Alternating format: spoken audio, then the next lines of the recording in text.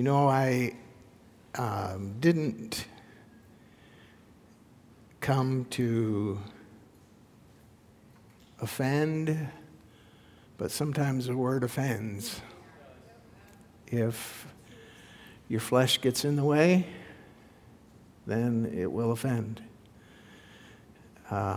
Good preaching, I heard, should comfort the disturbed and disturb the comforted.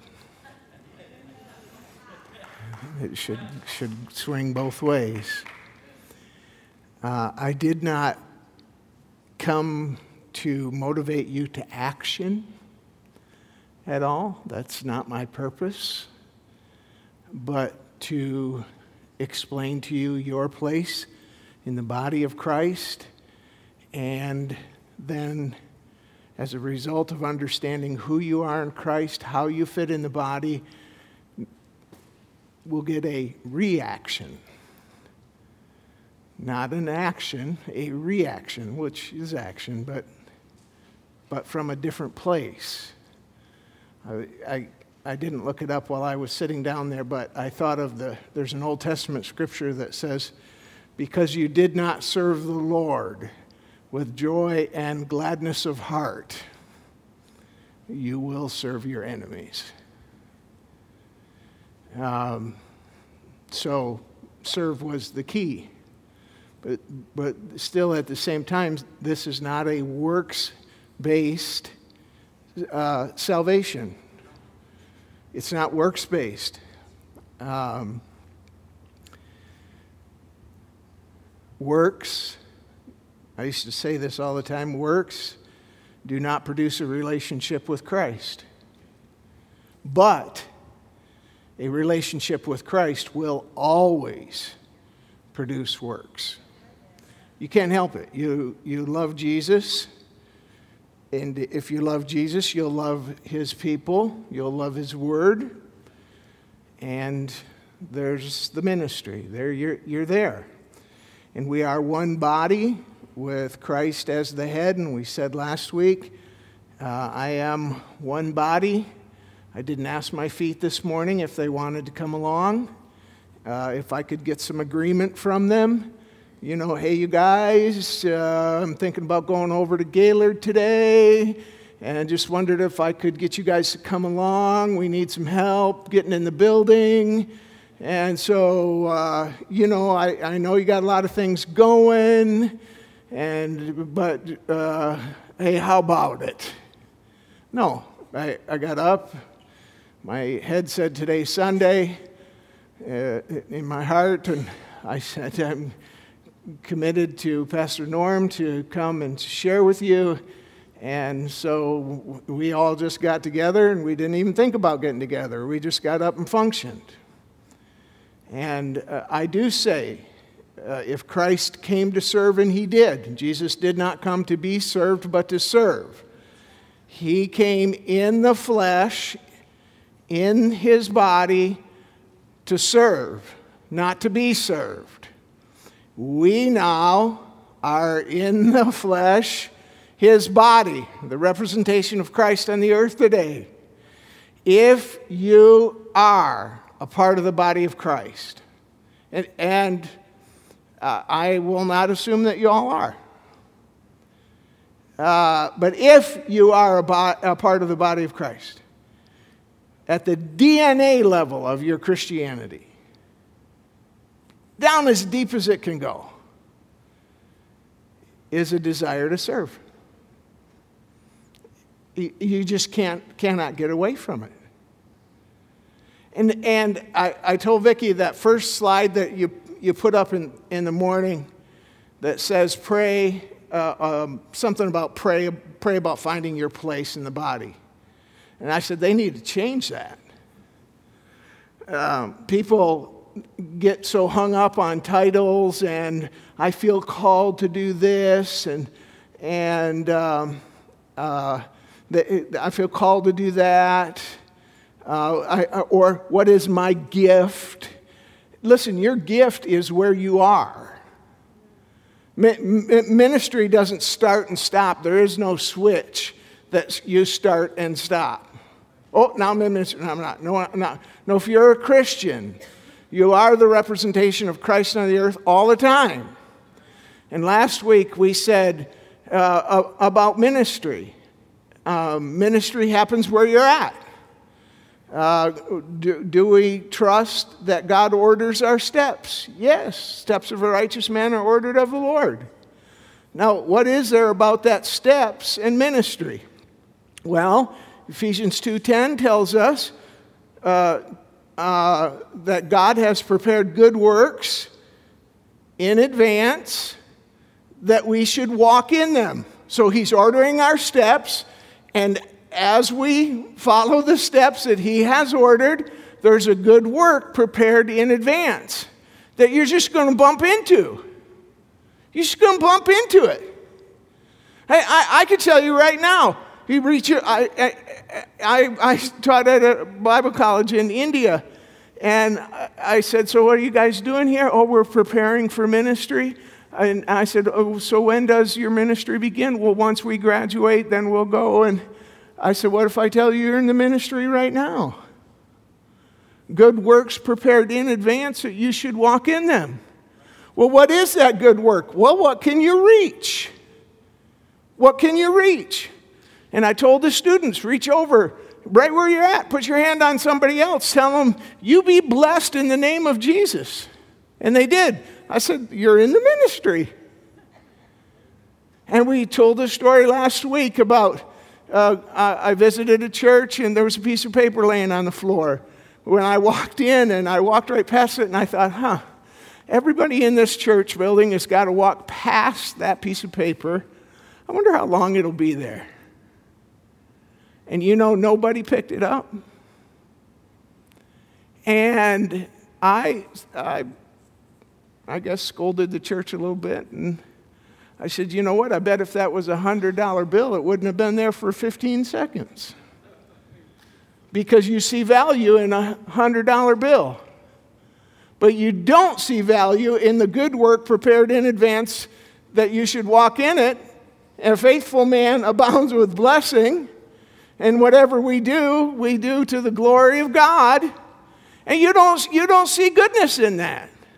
What you see is a temporal goodness. So that's last week. And it's this week. And it should be life. This is who we are. This is where we live. If they say we need to think, if you can do it, you should do it. If they say we need help moving all the chairs out of here, you can lift a chair. Oh, I'm not that strong. Push it. Be a cheerleader. Go, man, go. People will cut you a break if you're physically not able, but do what your hand finds to do. And do it with all your might. If the opportunity to serve presents itself, that's God making a way for him to be glorified. Because you're doing it in Jesus' name. That's the only thing that makes your work acceptable. And an opportunity for you to be blessed.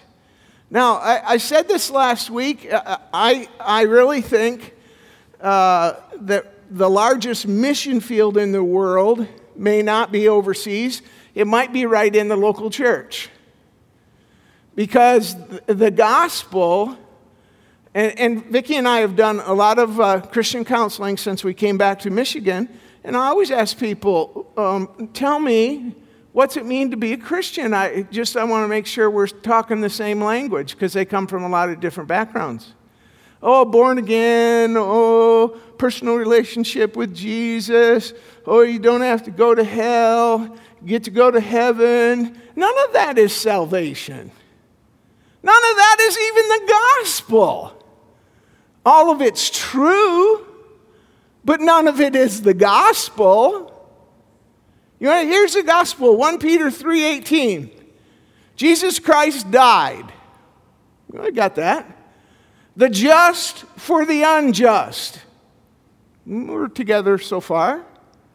To bring you to God. That's the gospel. That's the good news. Because Psalm 16 says, in his presence is fullness of joy. You can't get any fuller than full. Where do you find fullness of joy? In the presence of God. In his presence is fullness of joy and pleasures forevermore. You can't get any longer than forevermore. So the goal is not to get you to heaven so that you can start enjoying eternity. The joy is to get you, the target is to get you to God, where you can start glorifying him and living in his presence right now. There's a purpose. I started to listen to a message. You remember Jim Elliott, who died, the Auca Indians? I started listening to a message this morning, just for a few minutes, his wife, Elizabeth, talking about suffering is not for nothing. 7-part series, about 30 minutes each. And that'll challenge you if you think that coming to Jesus means that you're not going to have any more problems, that everything's going to go good, that you're always going to get healed, and you're going to get a raise at work, and your marriage is going to get straightened out, and your car will always run right. Man, somebody sold you a bill of goods. Because Jesus said, they persecuted me, they're going to persecute you. In this world you will have tribulation. Where did we get this idea? And then it's been presented as the gospel. John Wesley said over and over and over in his diaries, I went to London. I went to Lancaster. I went here and I went there. And I offered men Christ. And now the gospel, we don't offer men Christ. What we offer them is forgiveness. Well, you're forgiven, but forgiven from what and for what? We don't offer men Christ. We offer them pardon. We offer them peace. Now we offer them prosperity. Forget it. Let's go back to the purpose of the cross. Jesus Christ died the just for the unjust to bring you to God. God got exactly what he wanted when he created Adam, put him in the Garden of Eden in his image, in his likeness, walked with God in the cool of the garden. Psalm 116 again, fullness of joy, pleasures forevermore. So there was nothing that Adam lacked. He was with God. It could not get any better than that. God never slipped his arm around Adam and said, hey, buddy, someday I'm going to take you to this really cool place called heaven. You're going to really like it there. No! There wasn't anything better than being with God then, and there isn't anything better than God now. People talk about, I go to prepare a place for you in my Father's house are many rooms or many mansions. So we talk about, I'm getting a mansion in heaven. Woohoo! Yeah, we'll hang out at your place for a while. Then we'll hang out at my place. I think God's going to have it according to my taste. We're going to have a little fishing pond, big old bass out front, and you can come over and we'll just do some fishing. Well, I'm going to tell you something. When we get into the presence of God, where those angels for eons have been going, holy, holy, holy. You tap me on the shoulder and say, let's go to your place and go fishing. You may find yourself on your knees and not worshiping. I don't want to go to your house and go fishing. I want to be with God. Amen. And you got to finish that verse. Don't say in my house are many mansions and then stop. That verse goes on. And the verse goes on and it says that where I am, Jesus said. Here's my purpose in preparing a place for you so that where I am, because I'm the goal, you can be also. Mansion, who cares? Maybe there is. But I could care less. I want to be where he is. That's why you want to go to church. I was glad when they said unto me, let us go to the house of the Lord. If yesterday you said, oh, tomorrow's Sunday, I got to go to church, you should be afraid. I was glad when they said unto me, let us go to the house of the Lord. Behold, how good and pleasant it is that brothers can dwell together in unity. For it's there, where the brothers are dwelling together in unity, that God commands his blessing, life forevermore. See? We get the gospel twisted in knots. Make promises to people that aren't the gospel. We make promises to people about things that are only really going to be fulfilled once we get to heaven. And then we try and make them happen here. And I got to get on track here because, but I believe that this message means nothing to you if you're not alive to Christ.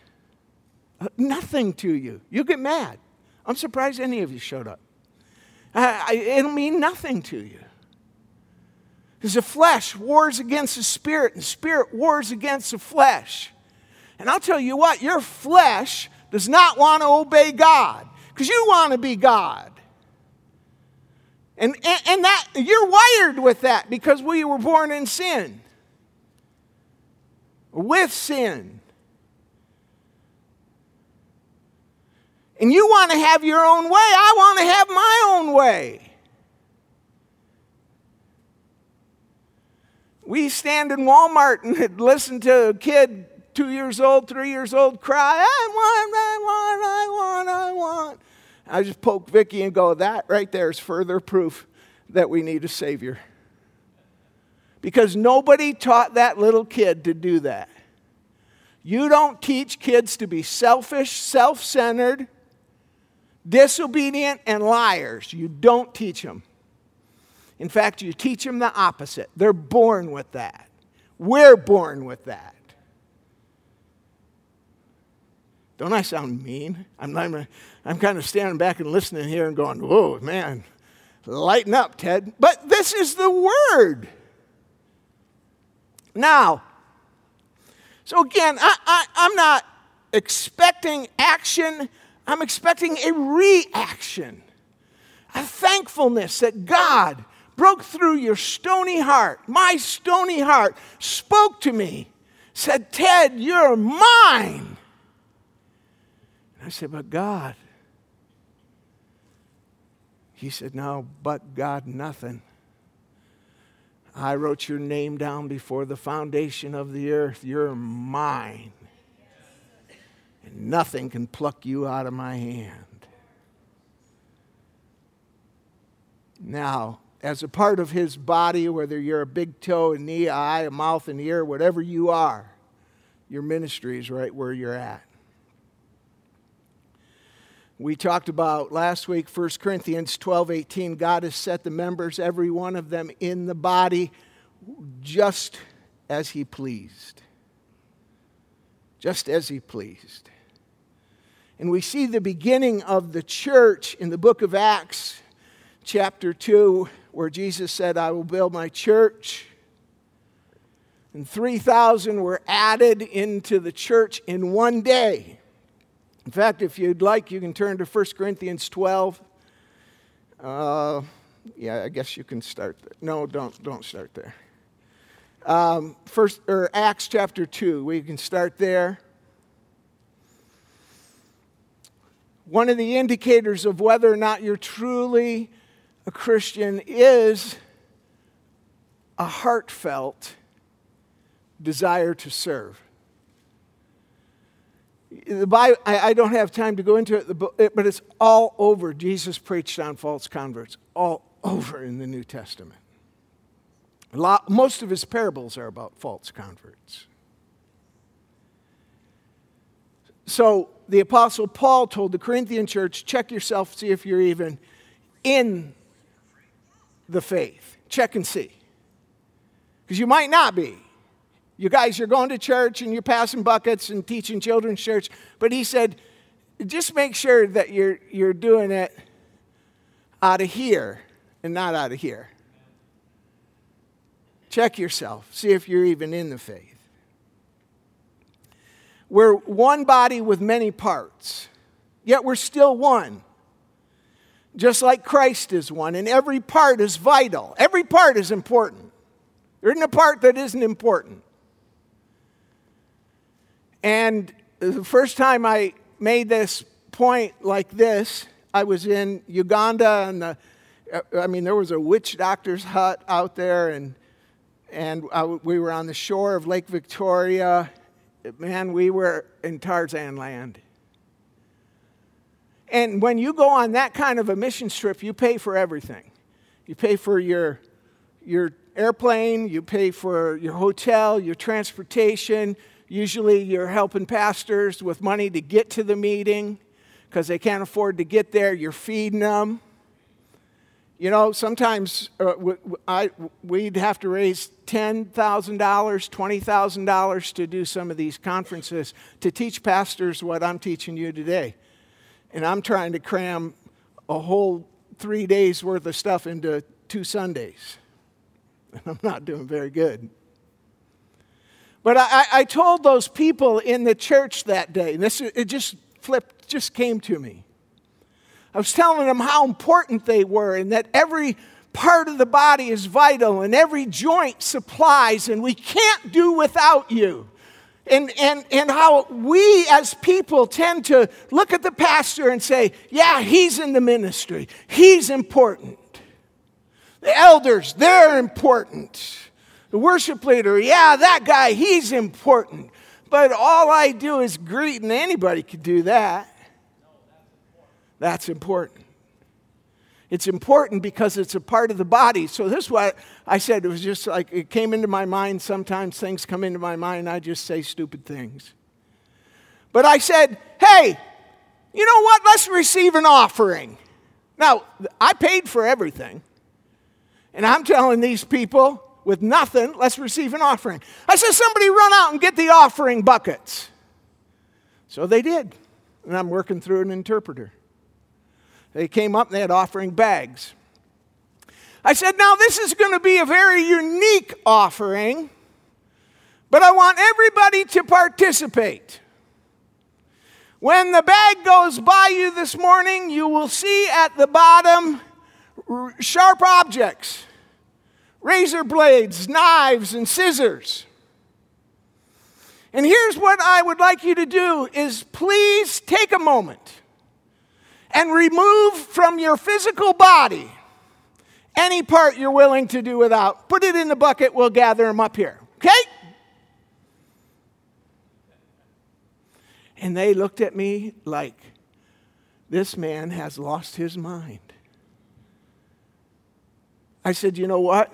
I'm not going to pass the buckets, but I got a feeling if I passed them, that they'd come back empty. Because none of you are willing to do without even a single earlobe. You don't want to go through the pain of separation. You don't want to go through the loss.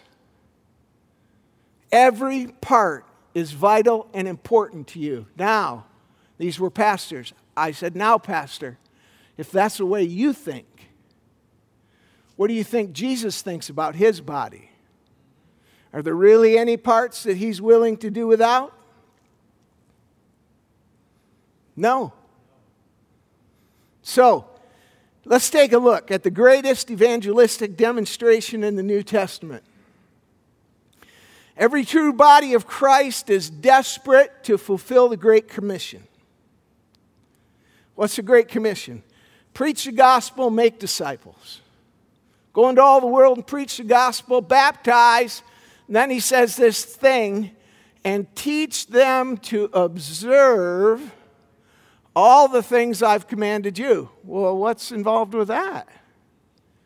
Because he did more than teach them how to preach. These apostles, disciples.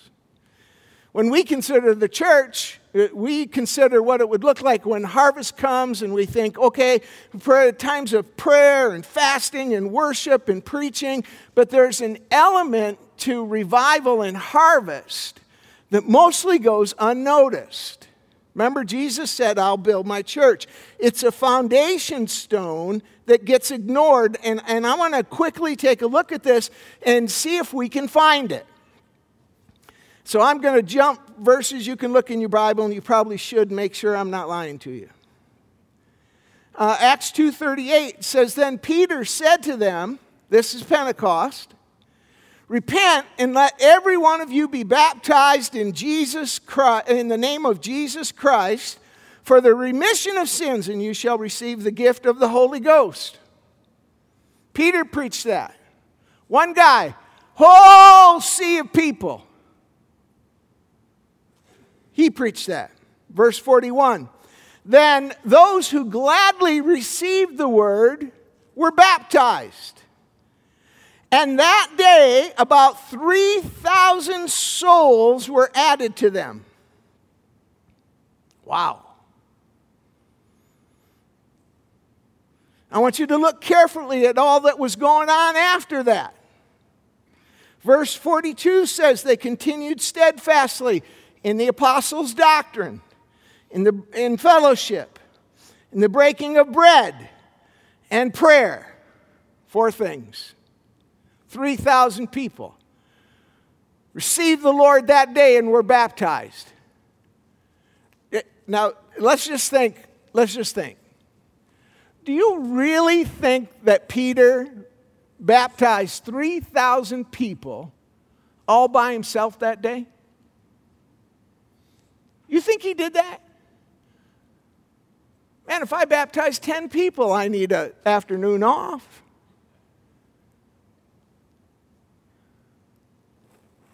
And then they continued steadfastly. Who? Those 3,000 people. They continued steadfastly in the apostles' doctrine. That means they were having Bible classes. Prayer. You think Peter taught all the Bible classes? Led all the prayer meetings? The breaking of bread, he arranged all the potlucks and communion services? And was in charge of all the fellowship gatherings. You think Peter did that? There's no way Peter did that. Plus, the Bible says the Lord added to the church daily those that were being saved. I can't imagine Peter got a lick of sleep.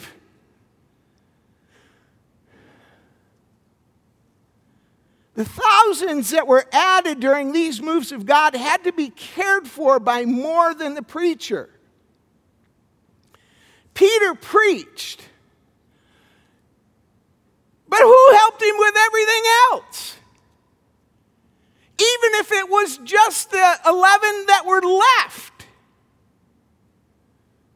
could those 11 have handled that kind of a workload? I want you to think about it. Let's just think. What's conspicuously missing here? Because they didn't hurry up. There's nothing in here about that. Let's hurry up and have an organizational meeting and see who we can get to volunteer to help with some of this stuff. That's missing. There's nothing in here where Peter said, we need to get up there and tell people we need workmen. We need somebody for children's church. Come on now, if you got kids in the nursery, you should be helping. No, none of that.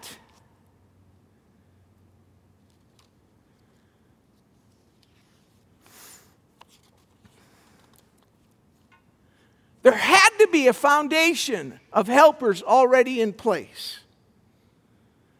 Nave's topical Bible lists revivals at Pentecost and 9 times after in the book of Acts, and each move of God in harvest and revival had to have a foundation of workmen and helpers. Think with me for a minute. Where in the world did these people come from? Remember, because they weren't an accident. Where did these helpers come from? There's no training time. I know there were 120 in the upper room, but there's no time for training here. There's no time to have Ted in and talk to us about the ministry of helps. But we do know that God set every member in the body just as He pleased. And Jesus said, I'll build my church. What's He going to build it out of? Living stones. 1 Peter 2:5, you also as living stones are being built into a spiritual house. One of the mistakes I think that we've done, and not everybody, and I don't go to church here. I'm not talking about your pastor. I'm talking about church in general. It is that somehow we've made the gospel all about us. And it's not. It's all about the greatest demonstration of the glory of God in the crucifixion of Jesus Christ for sinful man to God's glory. But we get to be a part of it. Ephesians 4 says God gave us leaders, apostles, prophets, evangelists, pastors, and teachers for what? For that four-letter word, work. For the work of equipping of the saints for the work of the ministry. I could lay out hammers and nails and boards and tin, and I could say, yeah, this is a barn.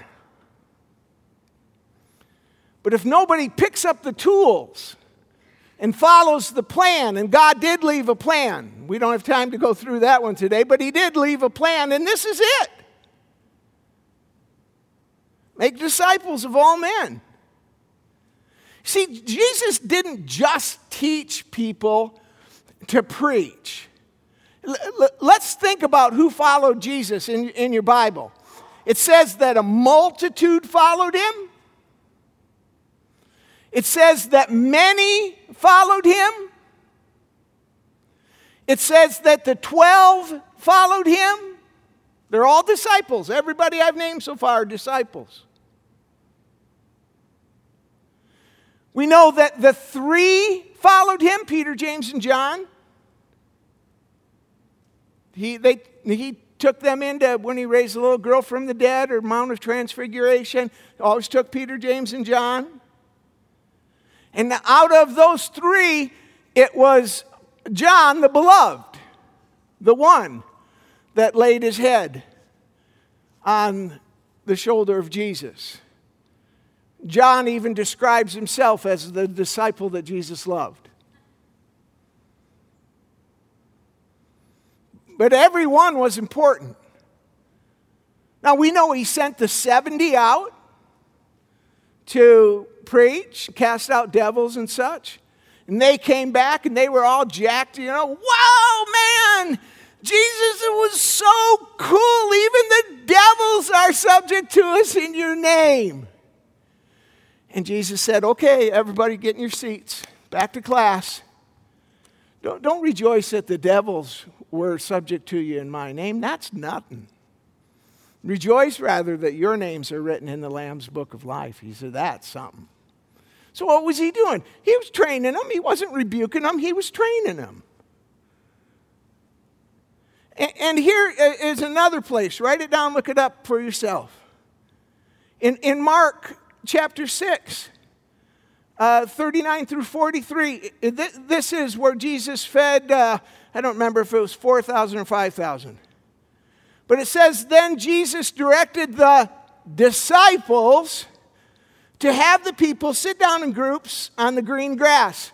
So what grouping in today's church has people sit in the right places? We call them ushers. Do you know what Jesus was doing? We're having usher practice. See, He didn't just teach them to preach, they just had usher practice. What else did they do? What else did He teach them that day? So they sat down in groups of hundreds and 50s, taking 5 loaves and 2 fish, looking up to heaven. He gave thanks and broke it. Then He gave them to the disciples to distribute. Now they're working in the kitchen. Oh, you got to stay so late when we do those potlucks. You got to make sure everything's cleaned up. Never seem to have enough help. I'm always the one that volunteers. Jesus was teaching these guys to serve.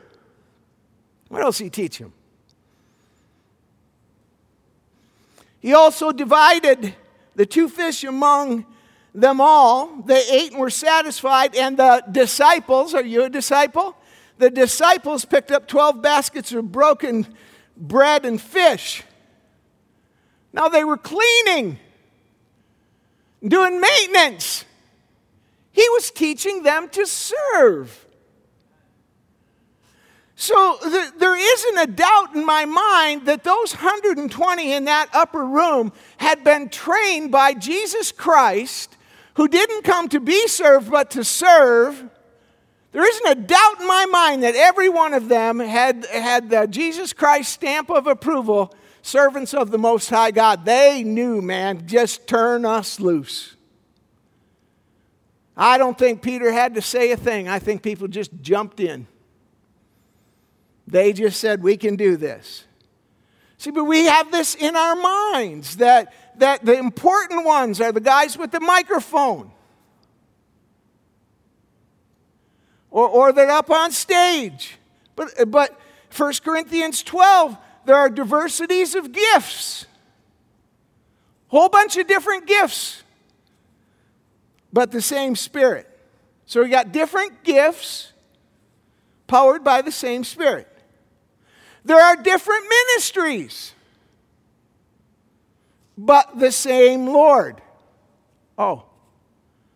And there are diversities of activities, but it's the same God who works all in all. But the manifestation of the Spirit is given to each one to profit for all.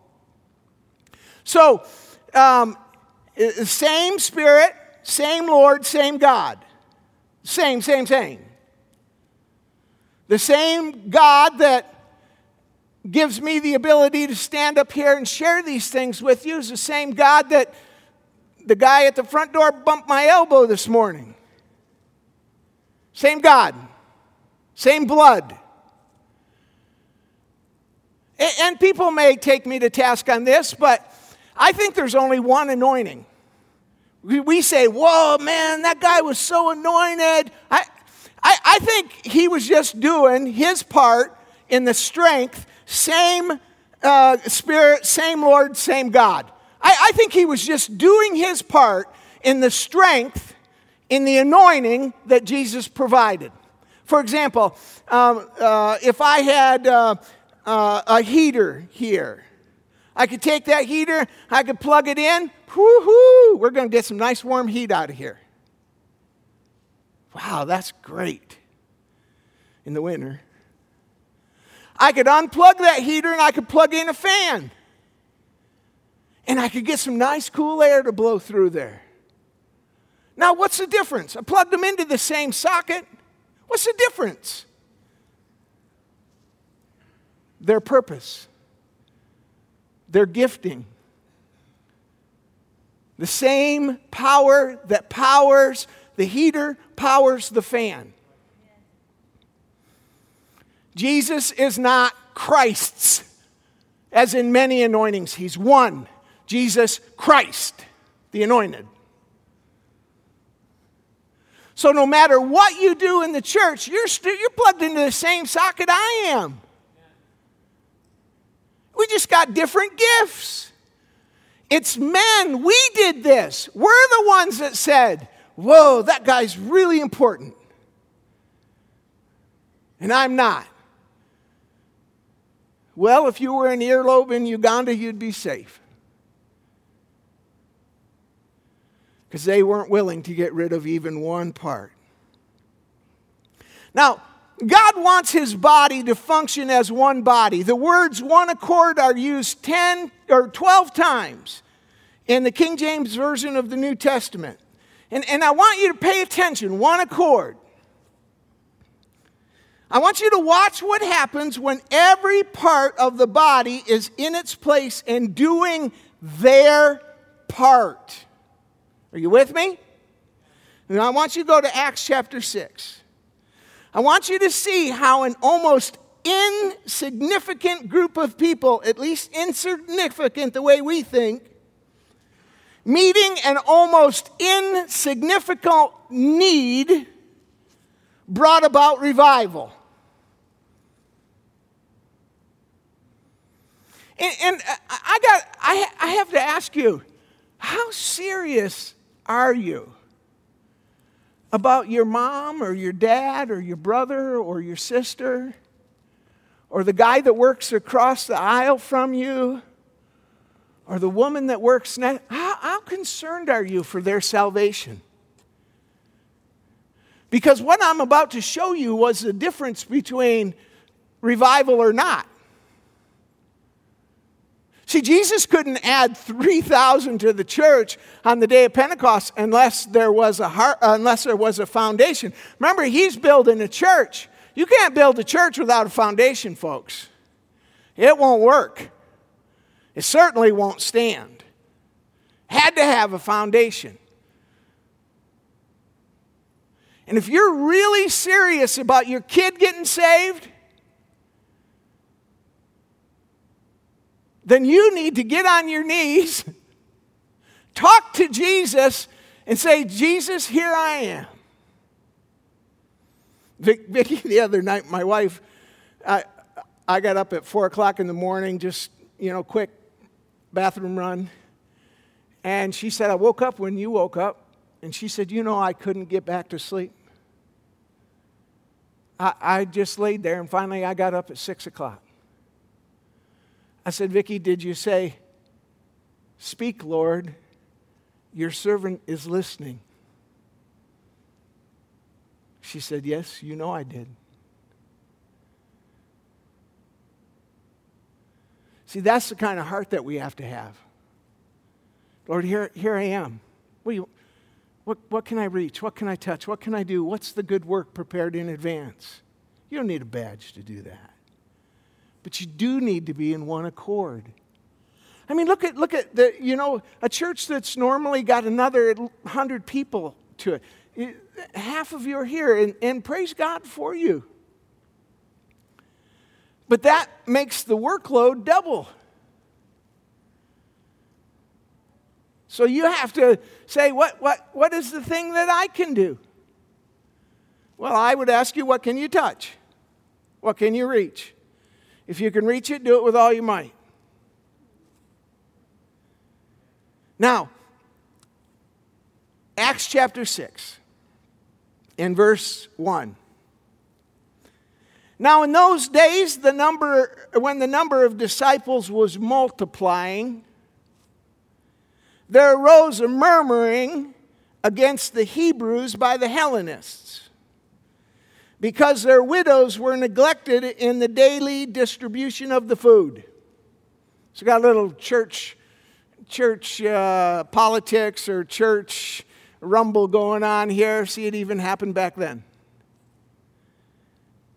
So the Hebrews were murmuring against the disciples. There arose a murmuring against the Hebrews by the Hellenists.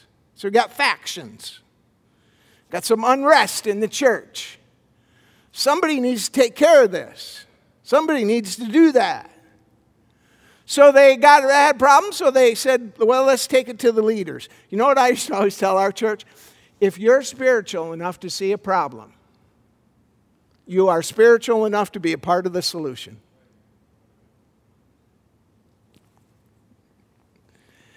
Pastor Norm's never going to have me back. Then the 12 summoned the multitude of the disciples and said, because this is now, they went to the leaders, they said, hey, we got a problem here. What should we do about this? And honestly, I don't see it as, this massive church issue that is going to hold back the revival that God wants to breathe on that church. I don't see it. These are a bunch of, old ladies who are not always getting fed in the daily distribution of the food. Now, I'm sure it was important to the old ladies. But I don't see it as this momentous occasion, this huge occasion, that would hold back the revival of God. I just don't see it. Plus there's strife going on here. So then the 12 summoned the multitude of the disciples and said, hey, you guys, because now we have in the leaders, these disciples, apostles, prophets, evangelists, pastors, teachers, these guys, these leaders, they said, you know what? It would not be desirable that we should leave the Word of God and wait on tables. Now, they didn't say they were too good to wait on tables. They just said, we know what our part is. And it wouldn't be right for us to leave our part that God's called us to in order to wait on tables. Therefore, brethren,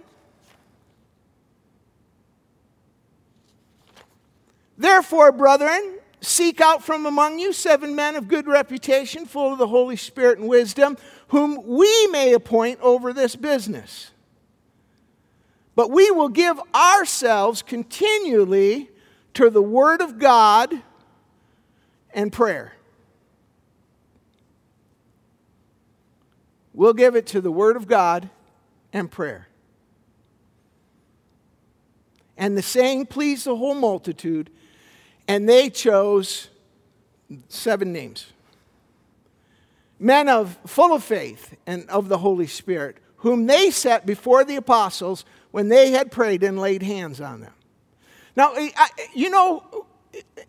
when I was pastoring, and I still do it today, if there's a need, I see a need, I'm going to jump in there and do what I can. I'm going to try and help. You're broke down by the side of the road. If I see you, I'm going to help you. You're struggling with something.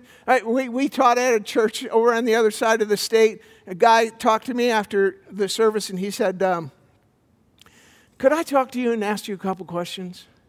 I said, sure. He said, privately? I said, yeah. And I opened the sanctuary door, which was all dark. I said, come on into my office here. And I talked, and we talked, and we talked, and we talked, and we talked, and we talked, and we talked. And there was one usher, I think he might have even been an elder, who was waiting to lock the church up.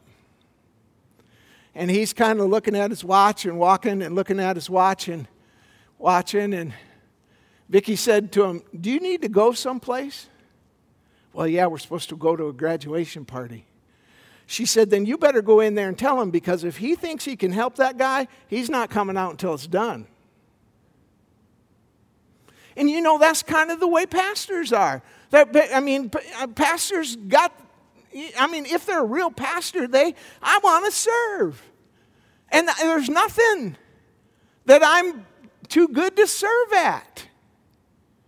They'll jump in, feed those widows, and then still try and get ready for Sunday morning.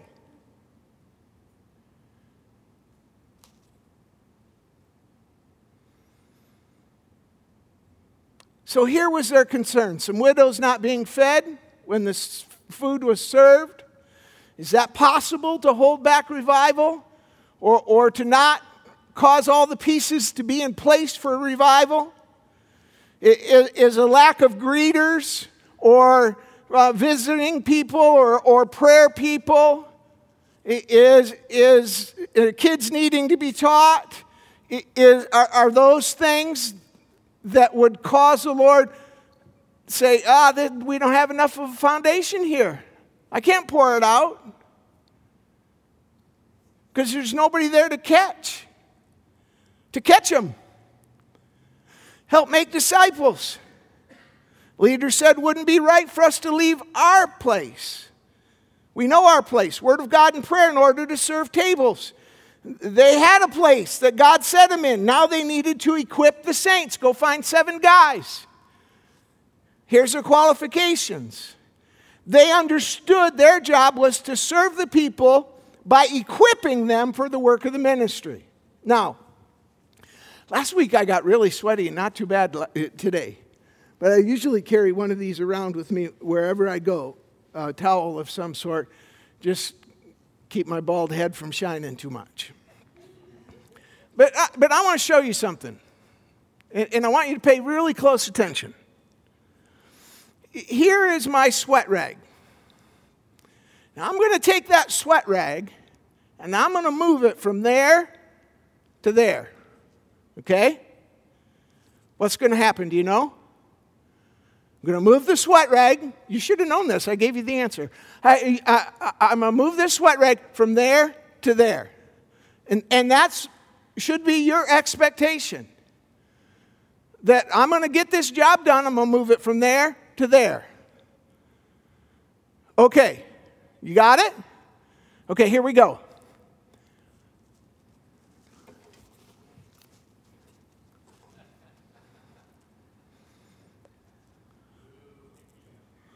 What was wrong with what I just did? You can't talk, you can't preach. What's it? What is it? You can't talk and you Can't talk ever? No. Yeah. No. What else is wrong with what I did? Because I did get it from there to there. This over here. Yep, over there. You end guys, boy, you're just hemming them in.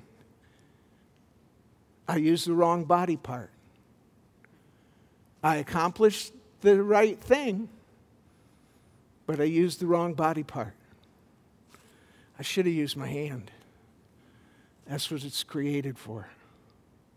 Now, I could do it like that with my mouth, but it's still the wrong body part. And that's what these disciples were saying. Hey, look, we know our part.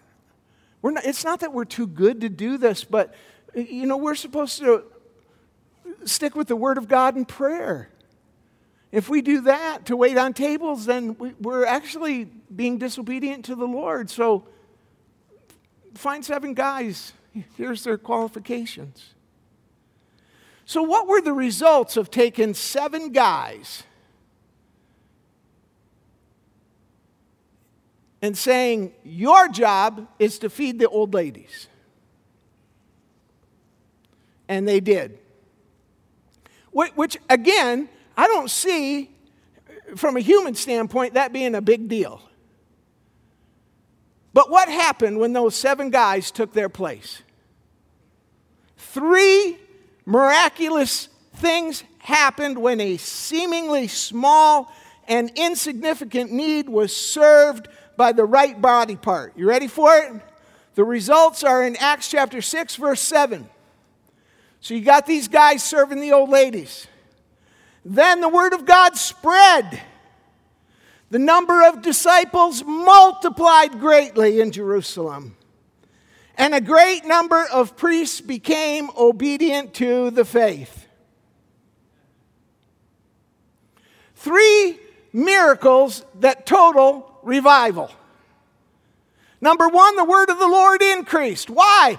Because the preacher wasn't on the John Deere mowing the lawn. He was in the Word of God and prayer. So the word of the Lord increased. And God increased because God did it. He was pleased that the body was functioning as a body. Number 2, a great number of disciples were multiplied, not added, multiplied to the church. Why? Because these 7 guys started feeding the old ladies. They said, we can do this. Good work prepared in advance. We can walk in this. And last, a great number of priests became obedient to the faith. In other words, other churches started going, now what's the scope? Why is your church growing like that? Why are you having a revival? What is it that you're doing?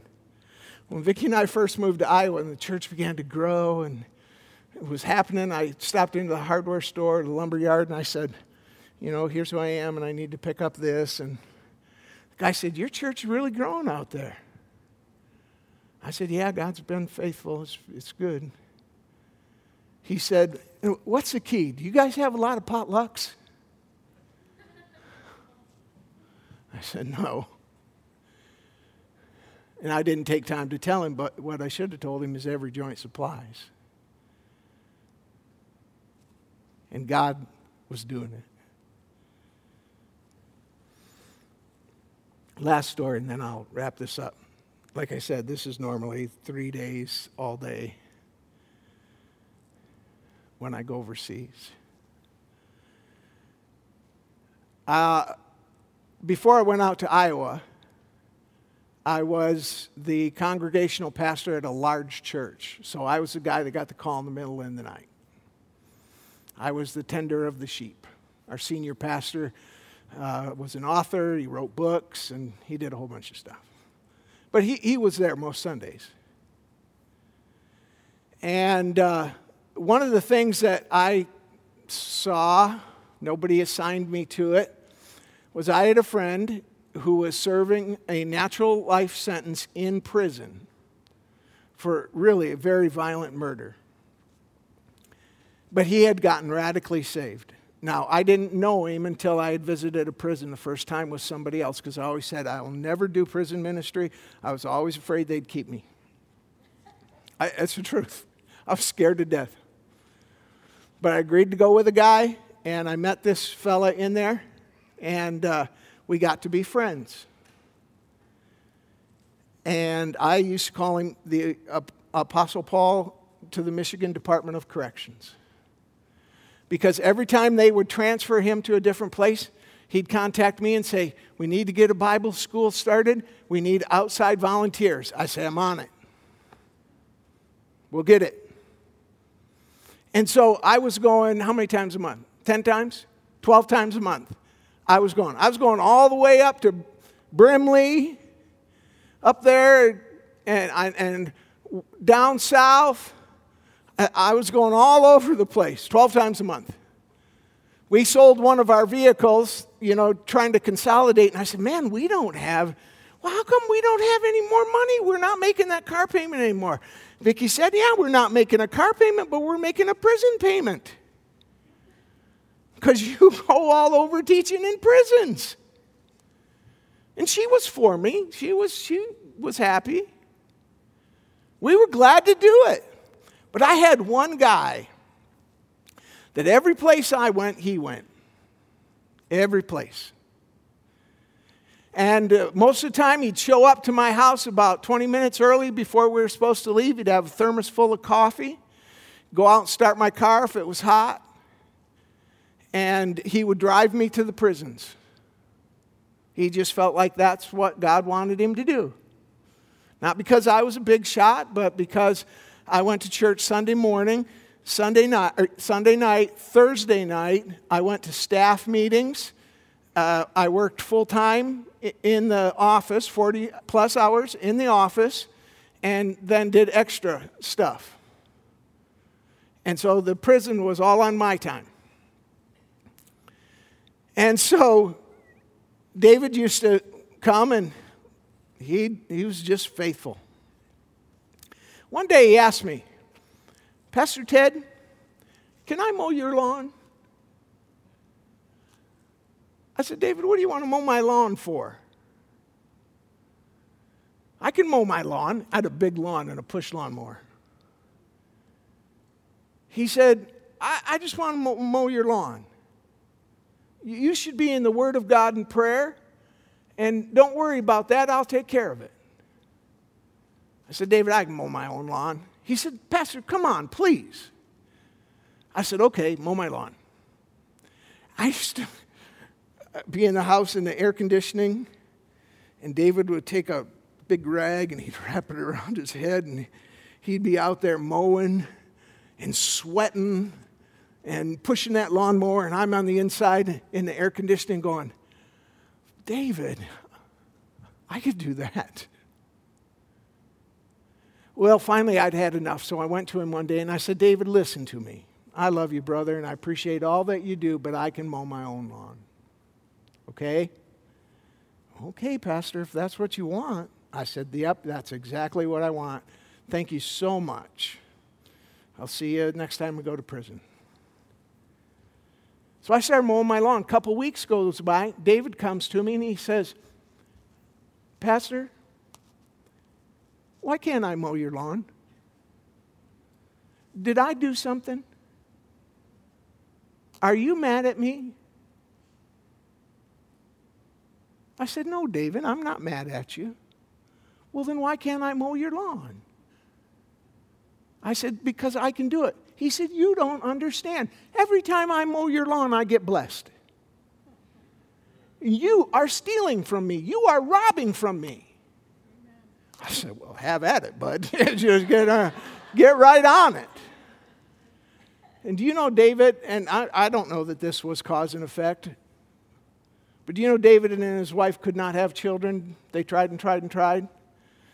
And I always say, David and his wife got pregnant mowing my lawn. Because a faithful man abounds with blessing. See, I don't think you should do what you do hoping that God gives you more kids or gives you a big house or something. I think you should do what you do out of the love that you have in your heart for Jesus. A guy called me one day because we had a Bible school, and he said, Pastor Ted, you know I should be in full-time ministry. I don't understand. How do I get in full-time ministry? You know I'm called. And these words just popped out of my mouth. It was like, man, I wish I'd have thought of that. I said, here's what you do, brother. I said, fall in love with Jesus. And when you fall in love with Jesus, you'll fall in love with his people. And when you fall in love with his people, look up. You're in the ministry. I went, whoa. I'd like to take credit for that one, but I can't. So see, again, I'm done. I didn't come to motivate you to action. I got my own issues that I have to deal with being motivated to action. But what I came to do was to motivate you, or not motivate, but to reveal to you the love of Christ, which would produce in you a reaction. Because faith works by love. Remember we talked last week? 1 Corinthians 12, ministry of helps. God has set in the church first apostles, second prophets. Remember that? And then he shows us by the end of chapter 12, he shows us which one of the gifts is the best gift, and it was ministry helps. It's undeniable. And then he says, and now I show you a better way. Okay, what is it? And then he goes this love chapter. Love is patient. Love is kind. Doesn't envy. It's like, what happened? I'll show you a better way. Because in chapter 14, he goes right back into helps and gifts in the church. What's up with that? Because we use 1 Corinthians 13 love chapter for Valentine's Day and weddings and funerals and stuff. Except for what he was saying is here's the better way. Here's how the ministry of helps works. It works by love. It works by love. That's how it works. Those chapter marks are only in there because some guy said this would be a good place to take a break. That was just a letter written to the Corinthians. You don't tell them how to build a garage, and in the middle of it, here's how you make. Now here's the real secret to making sure your garage gets upright, and then spend a whole 2 pages on how to make bread pudding. No, that was a letter that just went on right through. Because faith works by love.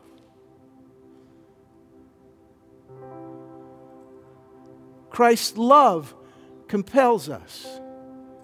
Love the Lord your God with all your heart, mind, soul, and strength, and love your neighbor as yourself. Ministry of helps. The only thing that counts is faith expressing itself through love. Helps. It's all over in the Bible. And if you don't have ears to hear, I feel bad for you. Honestly, I do. You should seek the Lord. Ask Him to grant you repentance and salvation. And I'm serious about that. I'm serious. If you don't, think I told you, I told the big Baptist church in Alpena, I don't care if you've been going here for 30 years. If you don't, all you do is come and get your spoonful of Christianity on Sunday morning and go home. You need to talk to one of these elders, find out about salvation. I don't care who you are in town or what you do.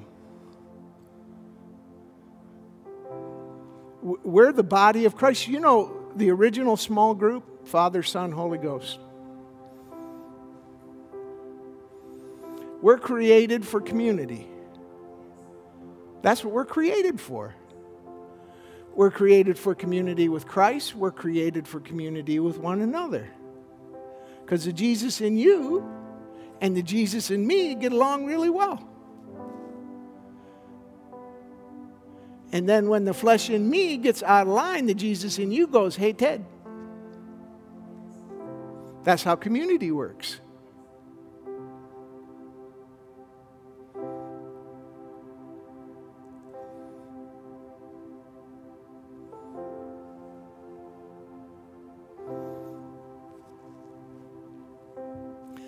I've done this a lot of times. It got to the point where I did it so many times, I didn't even have to pray about it. God pulled me up short on that.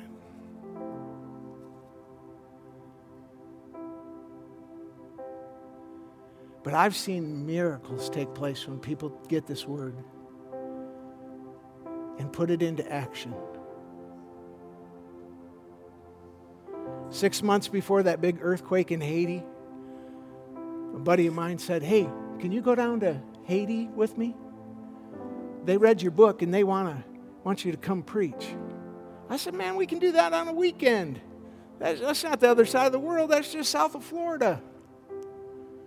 So we went down and we preached, and I taught Ministry of Helps, and those preachers came back after Sunday and they said, man, we taught Ministry of Helps in our church, and our churches are excited, and they picked up brooms and they're greeting people and they're giving people rides to church. And he said, man, it's just absolutely amazing. And we're going, yeah, praise God, you know.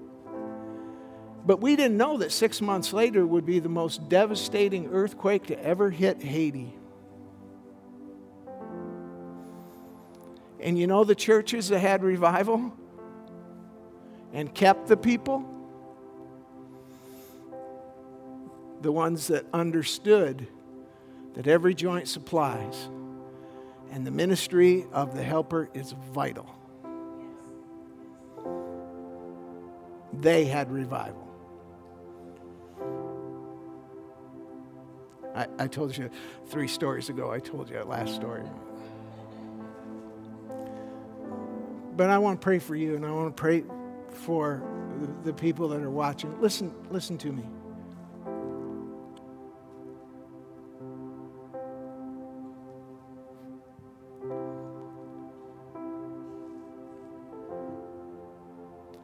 I want God's best for you, and God's best for you is Jesus Christ.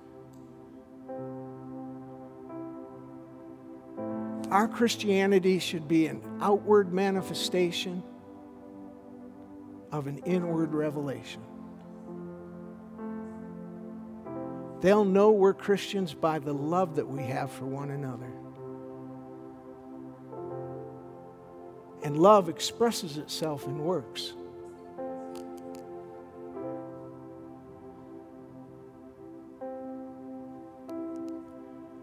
Vicky goes back into the laundry room and she goes, hey, did you put the clothes in the dryer for me? Yeah, that was me. Just 2 of us that live here. Yep. Thank you. That was that was service by love. I didn't have to go out there and go, hey, should I get a star? For all I knew, she'd go in there and go, oh, I must have put the clothes in the dryer. See, if you really care about your relatives and your friends and eternity. Our world has changed, guys. This has changed. I'm going to tell you, we are never, ever, ever going back in our lifetime to the way things were. It's my opinion. I get one. But I don't think we're ever going back. Yeah, I'm with you. But we know that it's going to grow darker and darker and worse, and men will be lovers of their own selves, and Paul calls those perilous times. We just don't want that spirit in the church. Because if you're a believer, you're all about humble yourself and serve, not about get and grab.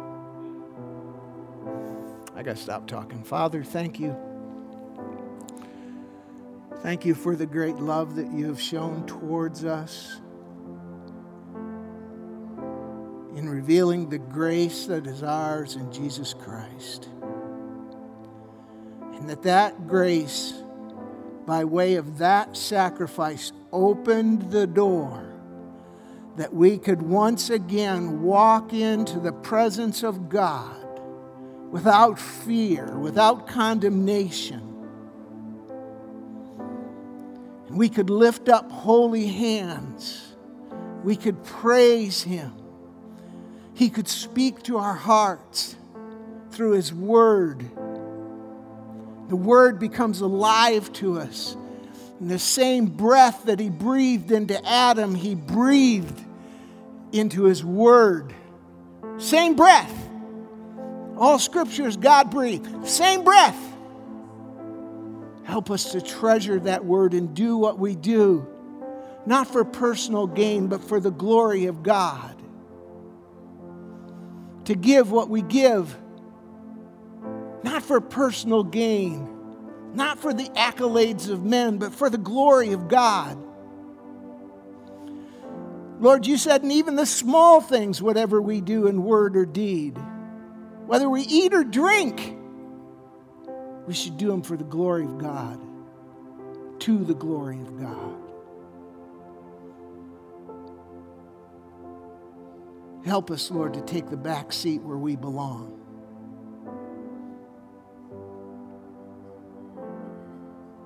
And function in the grace that you've provided.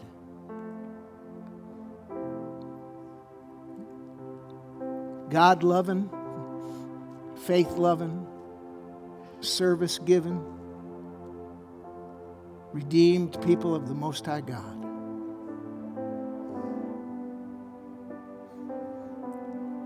Lord, for those that have ears to hear, let them hear. Let us not be like the man who heard, but then did nothing. He deceived himself. That's what your word says. The devil got to take a day off. So he took care of deception all by himself.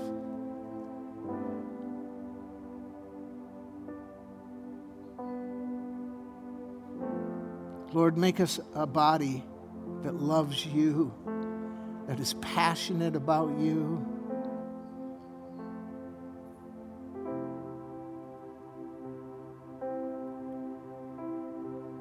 That glorifies you, that thinks about you all through the day. You're the first thought, you're the last thought. In you we live and move and have our being. I don't want to step out of you. I want to be in you.